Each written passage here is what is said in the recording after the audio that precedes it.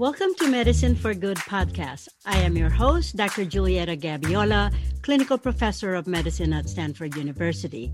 What drew me to medicine was the science, the innovation, and the promise for a comfortable life. But what has kept me in medicine are the real people, their lives and their stories, as well as the translation of medical innovations into practical applications. This podcast will explore experiences beyond the walls and corridors of the hospital, laboratories, and clinics. I invite you to share in our journey seeking to preserve and improve our lives, our sense of balance, and our well-being. Be your good friend and be kind to yourself. Yesterday, as I prepared for this podcast, I started practicing mindfulness. I sat down and in my immediate space, I saw my two brooms. I have this one and then I have this other one. And then I said, I think pretty soon I will need replacement of this one. And I could see the wear and tear. Yes, replace. And then the next one, perhaps in a month. So think of that for a moment. And then I was thinking, that's easy to replace. And then I saw my plant. And this is my plant. I said, this needs TLC. It needs watering. It needs fertilizing. Gee whiz, how could I ignore this plant? Then I put my watch on. Yes, it's fully charged. It will last for more than 24 hours. Then I took my phone from my charger, started checking my emails, responded mindfully on how the battery got depleted from all the usage in such a short time. Then I said, perhaps the phone is an old version and could not hold the charge anymore. Time to think of replacement, an upgrade perhaps. And then I started my car, started blinking, oil, battery, maintenance, level C maintenance. I don't know. What is that level C maintenance? Of course, I have not had the chance to go for service in almost a year. Yikes! Yet for ourselves, we fail to gauge our depleted energy. We don't feel that our batteries need recharging, or we may feel it and deny it and ignore it. Our body needs maintenance as well, but we don't have those gauges. We don't have those reminders. So we have to remind ourselves. So our hearts, our minds, and souls need nurturing like my plant. It's all about supply and demand. If the demand is high, the supply gets depleted. Nowadays, the demand is so high during this COVID-19 pandemic, our supplies are getting depleted. But how often do we stop and reflect on how am I doing? How many of us are aware that our batteries are off warranty? Not many. Until we fail to function, until we burn out, until our energy or mind quit, until we cannot take it anymore and commit suicide, or until our loved ones leave us as they cannot take it anymore. Few podcasts ago, I invited few Filipino nursing leaders to explore the reason why Filipino nurses are disproportionately affected by COVID-19 in terms of number of infections and deaths. Of course, they're frontliners. They work in the ERs and the ICUs. They're busy. But one of the reasons offered by one of the leaders was lack of self-care. For this, he was highly criticized by a lot of the Filipino nurses. But then if one dissects that issue on hand, there is some truth to that comment. We lack self-care, we lack self-love, and we lack self-compassion. Doctors, from the very start of their career, which is from high school for many of us, we were taught to work hard and remain focused on that trajectory from high school to college, through medical school, residency, fellowship, and so on. It doesn't stop. You have to be on top of your class. You have to be always on high performance. A- is not good enough. Regular courses are not good enough. You have to take AP courses as early as sophomore. Yes, we all get rejected many times in our career, and we just take it. We tell ourselves, well, if you do not work hard enough or you do not sacrifice more, you won't get to where your destination is. You won't realize that dream to go to med school. So what do? We do not go on vacation with our families. Relationships get sacrificed. Our bodies, our mind, and our hearts get sacrificed all the time. Burnout among physicians is as high as 40 to 50%. 10%. Suicide is in parallel with that compared to other professions. The reason? Too much pressure, not too much recharging. And then, of course, this pandemic even challenges more. Today, I invited a couple of special guests who believe, practice, and breathe self-compassion. Victoria Brattini is a founder of Laguna Meditation in Laguna Beach, California, and a senior teacher for the Center for Mindful Self-Compassion. She has studied with Kristin Neff, PhD, and Christopher Germer, PhD, both pioneers, researchers, leaders, and evangelists in the field of self-compassion. Victoria is passionate about teaching, inspiring, and mentoring people in self-compassion. We have Suzanne Flecker, PhD, is a retired somatic psychologist and educator. Her passion is on giving. She organizes teams that provide services to nurses for Nurses Week, as well as weekly program for medical professionals at Kaiser Permanente Medical Center. She leads workshops and creates visual and auditory practice aids such as self-sanity, we need that, and cognitive behavior card set. So welcome, Victoria and Suzanne. I am stoked to have you today. I have so many questions. Thank you very much for having us. Thank you. And of course, as a doctor who always starts my day with hundreds messages and hundreds to-do lists, my mind is already racing and cluttered just right now. So to quiet my mind and get centered, may I ask either one of you to get me centered by giving me an example on what a 1-minute exercise on self-compassion looks like today? Could we start that? We can. I'd be happy to do that now that we're physically here. The following short meditation is going to help us to bring our hearts and our minds into the present moment. Begin simply by listening to the sounds in the room, sitting in the midst of them, just letting them come to you, whatever may be here. And now, in your mind's eye, just finding your body in this room. Just sitting in the midst of the sounds and perhaps even welcoming yourself into your room, greeting yourself with an inner smile. When was the last time you smiled at yourself? Now just incline yourself in a way that you would towards a very dear friend. Let your heart open like you would for a friend who might be struggling, and dropping your awareness into your body. Just notice, just for a few moments, the physical sensations in your body as they come and go. Some of them may be pleasant, some of them may be unpleasant, some of them may be neutral. To just becoming aware, you're noting what sensations your body is showing you. Particularly noticing any sensations of uneasiness in your mind and body. And see if you can let your heart soften a little. Just letting your heart melt a little because there's uneasiness. There's a bit of suffering here. And now, just appreciating the effort and the good intentions that brought you here. Already an act of compassion or self-compassion. And when you're ready, gently opening your eyes, coming back into the room. Wow, that was powerful, Victoria. I think I would say I could probably use that when my mind is so cluttered, when I have millions of things to do, to just try to quiet down and feel the moment. Two main components there. Just bringing in awareness, that you're aware of what's happening within your body on the mind level, the thought level, the emotional level, and bringing kindness to what's there. Awareness and kindness. Could we tease down the components of that 1-minute meditation as an act of self-compassion? What are the elements that I should be aware of? As a scientist, sometimes I have to understand the components of that to be able to integrate them. Can you comment on what are the different elements of that 1-minute exercise that you just did?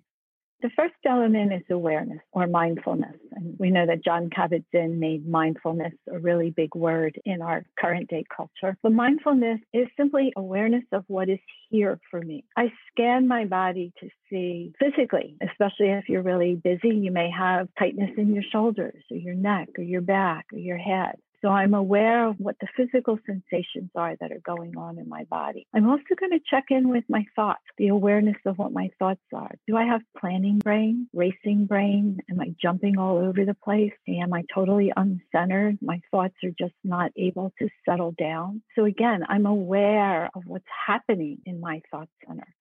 And then I'll scan my emotional framework. Am I feeling happy? Am I feeling sad, frustrated, anxious, depressed, fearful, overwhelmed? What's here for me? Then I can bring some kindness to myself. This is a moment of suffering. Suffering is a part of life. May I be kind to myself in this moment? May I give myself the compassion that I need? And the components, we start out with mindfulness. Suffering is a part of life. That's common humanity. Every one of us suffers. We have pain of some sort or another. It's just the way life is. No matter how much we want to resist having it, it's there. But acknowledging it lets us feel less isolated, less alone. Every person in the world suffers. And then, can I bring kindness to myself? That's the compassionate part. Can I hold this suffering with tenderness, with tender, loving awareness? This is all part of life. This little shift, and I teach my students, this is a practice. We do it over and over and over again. It's a drop-by-drop practice. But the more that I can attend to myself with loving, connected presence, the better my outcomes will be. That's wonderful. That's wonderful for you to clarify those different domains. So to clarify, so you have to be present or mindful. Mm-hmm. And second, this is a part of human experience. Everyone suffers. So it basically normalizes that it's part of humanity. And then the third one, remind me, it's like bringing yourself to it and bringing love and tenderness and warmth into the moment, even if it's emotionally charged. Absolutely. And the reason for that is that we want to activate our caregiver system. Most of the time, especially in healthcare where we're busy all the time, we are in survival mode. So we're in fight, flight, or freeze. We want to activate the caregiver, the mammalian system. The way that caregiver system, the three universal triggers of compassion are, this is what's going to work in our brain and to release some oxytocin. We want soothing touch, gentle or soft vocalization, and physical warmth. So when I say to myself, this is a moment of suffering, I generally put my hand up to my heart. This is soothing touch. This activates my brain, my parasympathetic nervous system, to start releasing some oxytocin. Now, of course, if I'm in the middle of a big meeting, or a couple of years ago when I was in a court meeting, I wasn't putting my hand on my heart. Sometimes we can't do that. But I could go like this, or I could simply rub one of my arms, or I could rub my leg. Again, I'm signaling soothing touch. And the inner conversation is one of soft, gentle vocalization. So I might say something like, oh, honey, this is hard right now. Oh, this is a moment of suffering. Or, wow, this is a lot to bear right now. Can I bring myself some compassion? And so I'll change. The conversation will come from one of loudness generally, because I'll be screaming at myself, to one of softness, of quietness, of calmness. Our brains hear the change. Our brain hear and start to relax when we are soft and gentle with ourselves. I get it. Yeah, I like what you said, Victoria. So, Suzanne, when you teach people how to be self-compassionate, you go through those same elements?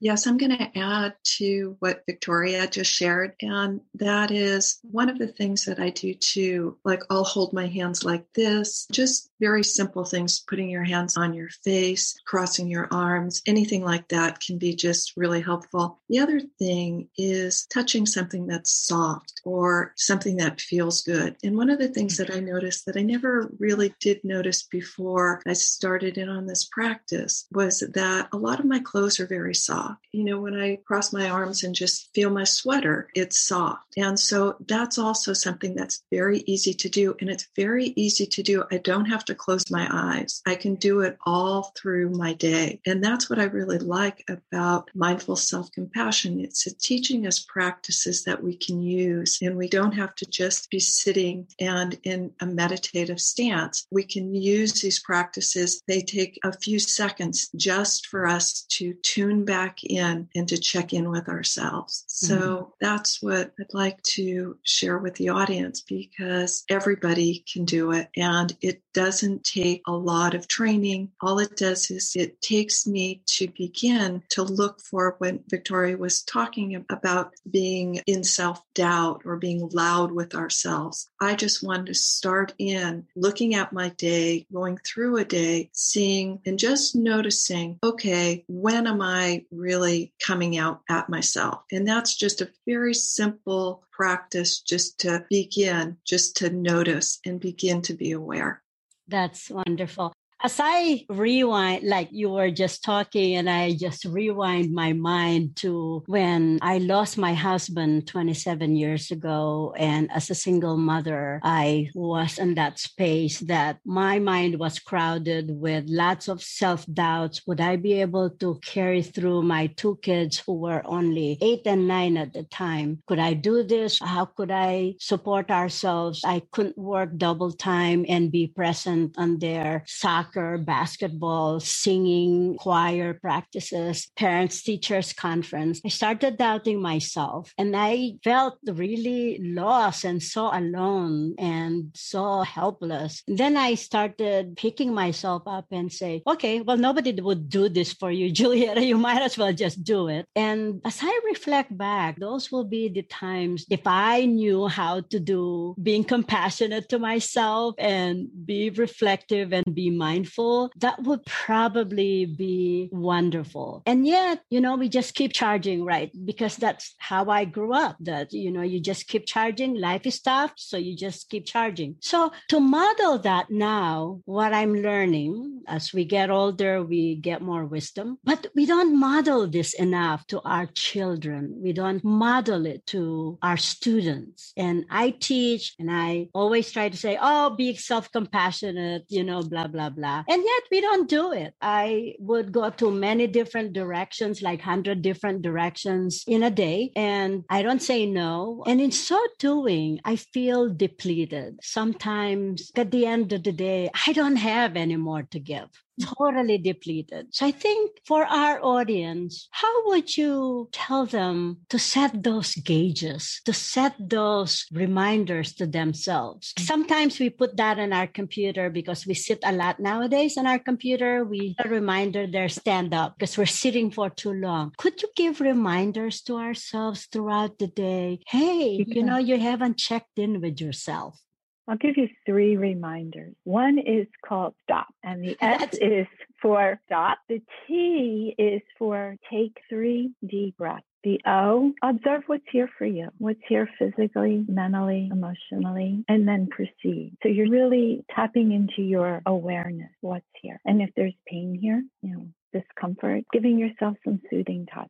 I model this for I have 2 grown sons, and I'm the very proud grandmother of 3 little girls. Well, congratulations. Thank you. All the time. Okay. Just stop for a moment. Take 3 deep breaths. Observe what's here. Are you racing around? Is your head overfull? Just being aware of what's here, maybe breathing into it, and then moving on. The second little skill or tip, I call these tools in my toolbox. I'm a caregiver. I took care of my parents, my dad, kids, the usual things. So there's a caregiver fatigue break that I like to say. And I have this actually written in my phone. So when I get overwhelmed and I can't remember the words myself, even though I've said it many times, I can look it up. And the caregiver fatigue break says, everyone is on his or her own life's journey. I am not the cause of this person's suffering, nor is it within my power to make it go away, even though I wish I could. Moments like this are hard to bear, yet I may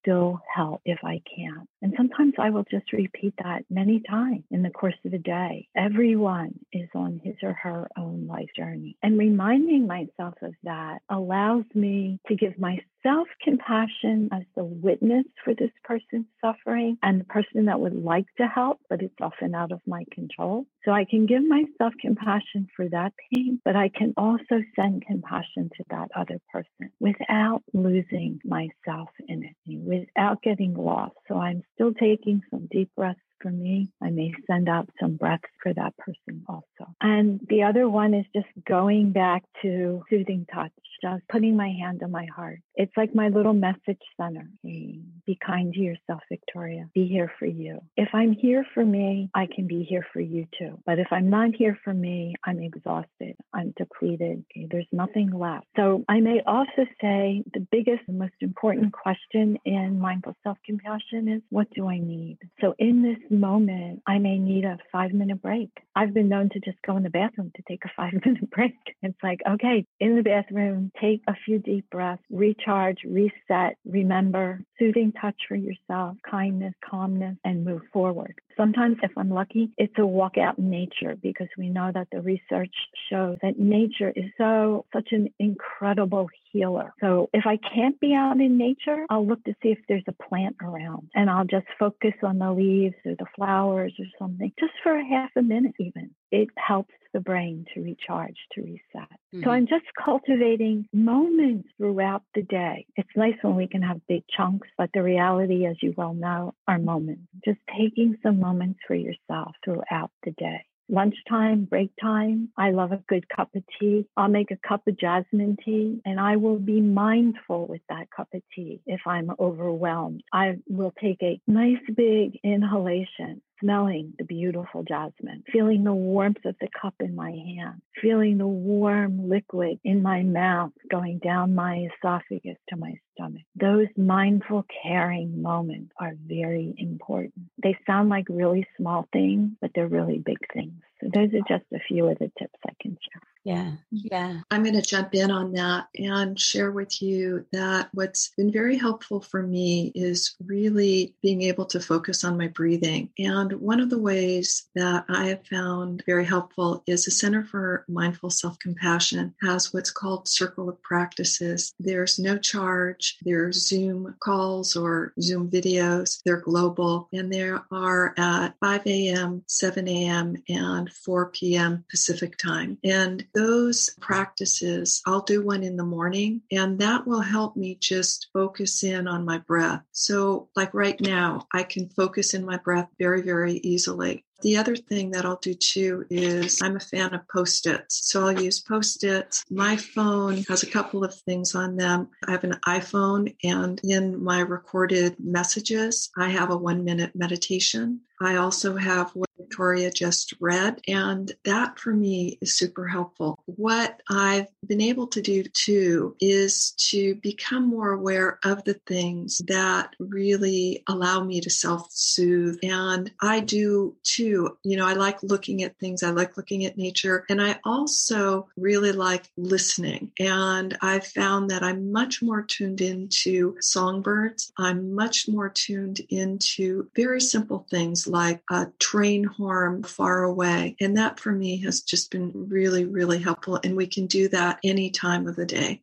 That really resonates with me, because for now, we do a lot of telemedicine, right? So I really miss the face-to-face encounter where I could decipher a person, where they are, what is their emotional state. You could still do that on telemedicine, but less so. You don't see the other gestures and stuff like that. So it's a trade-off. But then there's so much like stationary. You're there in front of your computer. And so it really resonates with me that for me to just like look around me. And so what I see is the sterile part of the room if I was in the hospital. And in my room here, I see clutter on my desk and stuff like that. It's nothing really relaxing. So yesterday, when I was kind of like preparing for this, I said, well, let me just practice mindfulness. All of a sudden, I see a lot of things that are very relaxing. Even just like the mangoes on my desk, I said, oh, they smell so good. I even forget how they smell. But we forget those. We forget to see the texture from your orange. You don't hear the birds anymore because your mind is just so cluttered and conditioned to what you have to do on hand. So I think to do those times that you just be present, I think that really would do it. I have another suggestion for you. There's an app from Plum Village. Plum Village is one of Thich Nhat Hanh's, the great Vietnamese meditation teacher. Plum Village is in France. But there's an app called Plum Village, and there's a meditation timer on it. And I have mine set for every 15 minutes, but you could set it for just once an hour. I'm just going to pull it up for a second. This little timer, it's very gentle. I've had other meditation timers that aren't so gentle. This one is really gentle and it resonates. When this goes off, it's just a signal to me, take a deep breath. Just take a breath or put my hand on my heart just as a way, or rub my arm or touch my face in a way that I got away from touching my face with COVID-19. But a soothing thing. And for me, it plays in the background of my mind every 15 minutes. It's just one bell. And it's just my little reminder to be mindful, to be aware, to give myself compassion. And you may want to try that. No one else is going to know why that bell's going off. Reminds me, my childhood was, my parents were very Roman Catholic. And so we went to church a lot. And the bells of the church, I grew up in a very Italian neighborhood, lots of church bells. I love church bells. And so it just brings back that inner sense of peace within me. Just a tiny little trigger, a little reminder of peace, of calm, of self-compassion. And yet that's so simple that you're not really escaping to a place, right? So sometimes I do something akin to that, like when I will read a patient's chart and I said, oh my goodness, I'm seeing this person. And you get really tight already because it's a problem patient. It really just exerts a lot of emotional tightness in you, like, oh my goodness. So usually if I feel that and I look at my schedule, I try to schedule those at the end of the day, because at the end of the day, it doesn't matter. But if I have that particular patient the beginning of the day, I said, oh my goodness, it will ruin my day. So I already set myself up. And so what I do is before I knock on the door, I take like few deep breaths, center myself. I'm not going to be affected by this. I'm going to try to just listen, no judgment, just listen, and try to always be aware. I cannot respond negatively to this. And the deep breaths really just help me center before I knock on that door. Is that what you would suggest, or would you suggest other ways to do something different?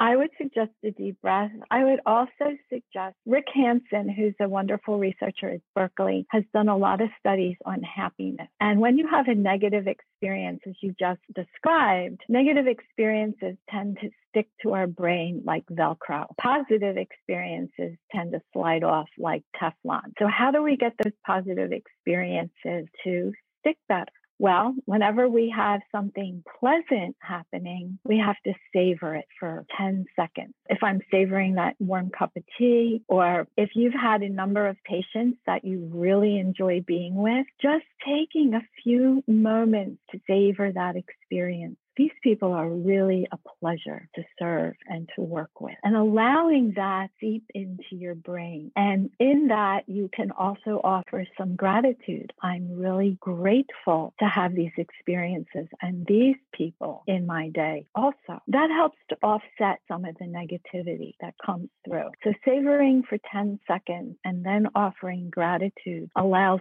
pleasant experiences stick in our brain. And most of us have that very common experience. I told this in a meditation class recently. I had 100 and some people in the meditation class. All but one comment was good, was really supportive, really great. But what did I focus on? That one comment. And I had to keep going back and savoring the good part and remembering that everyone's experience is different. And it was not necessarily a reflection of my teaching that day or who I am as a person. People just bring different things to it. And so not taking things so personally. So I had to savor a lot that day to kind of offset that negativity negativity. And what I also did is smile at it, because here again is having a lot of equanimity for all the experiences that we have and not resisting our moment to moment experience, but welcoming it, not trying to change whatever is here for us, not wishing for an experience other than what we're having, but giving compassion to all of it, being present for all of it.